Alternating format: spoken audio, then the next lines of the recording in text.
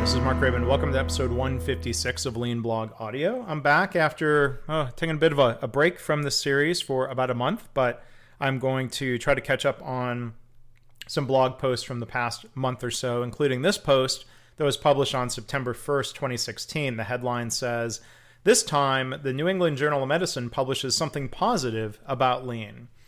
Now, you might remember, I don't know if it was a hubbub or a kerfuffle over the New England Journal of Medicine opinion piece that was written by Dr. Jerome Groopman and Dr. Pamela Hartzband. You can find a link to their article, what they wrote, my reaction to it, and more by going to leanblog.org/156.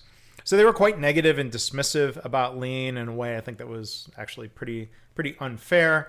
But now the perspective section of the journal has published a piece titled "The Hard Work of Healthcare Transformation" by Dr. Richard Boehmer.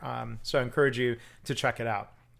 Dr. Boehmer says, quote, "Government and regulators influence," or end of quote, and I would say add that they attempt to influence healthcare organizations through financial rewards and penalties, regulatory constraints, and attempts to encourage, quote, "performance improvement activities through education, research, and measurement programs," end of quote. Now, I would add these approaches might help, but they aren't sufficient.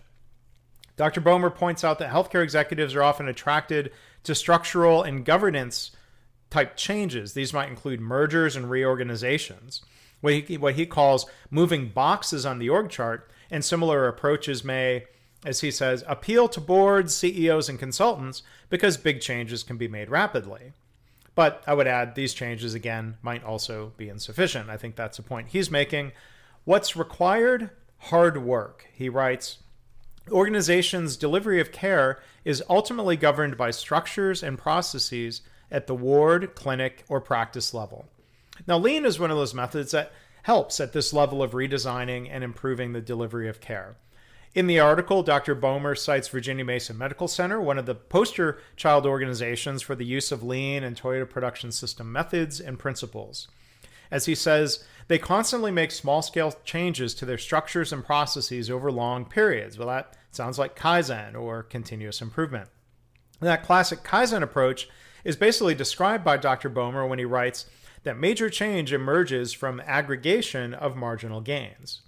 As I've seen in my experience, these changes are undertaken by multidisciplinary teams, which is required since, as the doctor writes, patients routinely cross so many intra and inter-organizational boundaries that no single designer can create a highly functioning microsystem.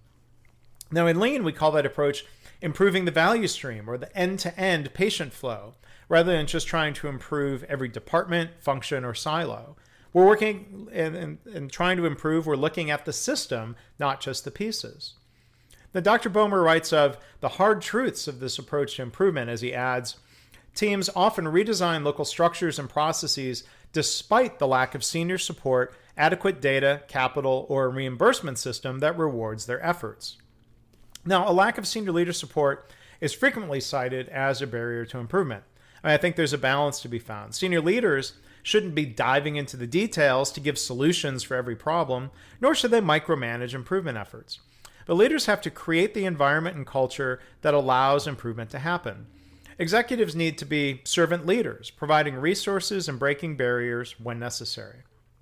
Dr. Boehmer writes, "And few redesigns get it 100% right the first time. In practice, healthcare transformation is a long series of local experiments." That's very true. I don't know of any approach to improvement that guarantees getting it 100% right the first time. In the PDSA, or Plan, Do, Study, Adjust approach to improvement, we're often happy with an initial 80% solution. We don't let perfect become the enemy of better, as they say.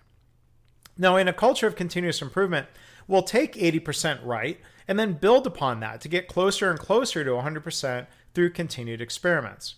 100% right is the goal, even if we realize we might never get there. Dr. Boehmer suggests that there are 7 essential organizational elements that support orchestrated team-based redesign, which I'll try to summarize and, again, see his article for more detail. And actually counted 11 elements that he said were important. So, and quoting him in most cases here. 1, deploy many redesign teams concurrently, some permanent, some temporary. 2. Redesigned teams are typically led by clinicians, although managers are well represented. 3. They aim to improve the quality and the efficiency of care simultaneously, and the organizations see no conflict between those goals. 4. Invest heavily in leadership development, usually creating their own leadership programs rather than outsourcing them. 5. Free leaders from some clinical duties to create sufficient time for this work. 6. Transforming organizations have a routinized process, a standardized approach for change. 7. Internal support resources with specific improvement skills, as opposed to relying only on external consultants. 8. Well-developed measurement systems for clinical and financial performance. And while the data is imperfect, they do the best they can with available information, recognizing that data will improve over time. 9. They treat design change as a test of concept rather than implementation of a known answer, as clinicians related to that, and I would add, so would a lean thinker. 10. A senior oversight group is responsible for establishing teams, setting their priorities, monitoring their progress, addressing institutional barriers to change, and integrating multiple teams' work. And 11. Transformers have invested in creating a widely understood set of unifying values and norms. Dr. Boehmer says there are different frameworks out there, but, quote, what's most important is not which model, lean manufacturing, continuous improvement, Six Sigma is chosen, but that the process is internalized, repetitive, and consistent so that the same language is used throughout the organization and independent teams can undertake redesign autonomously. I think that makes perfect sense.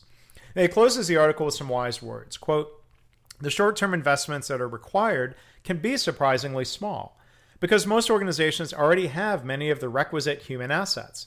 The most substantial hurdle, it seems, is the change in mindset, end of quote. So yes, changing mindsets is a huge challenge. Many organizations aren't even trying to do that when they focus on the use of lean tools or only training frontline staff.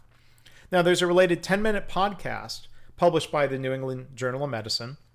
And again, you can find a link to that by going to leanblog.org/audio156. And in this podcast, Dr. Romer more specifically mentions the Lean and Toyota methodologies, further highlighting the Toyota idea that I've often talked and written about, the idea that everybody has two jobs, to do the work and to improve the work. That's Lean. It's not easy. It's hard work, and it takes time, but it can be effective. Now, I'm happy to see the New England Journal of Medicine acknowledge that as a counterpoint to the article by Groupman and Hartspan. In my recent travels, I've heard chief medical officers say that their physicians are often throwing that article by Groupman and Hartspan at them as supposed proof that lean isn't applicable in healthcare. Well, I hope the CMOs and others can use this article to help respond to that ridiculous claim. So again, go to leanblog.org/audio156. You can see the different pieces and responses that I'm referring to here. I'd love to hear what you think. Leave a comment again at leanblog.org/audio156.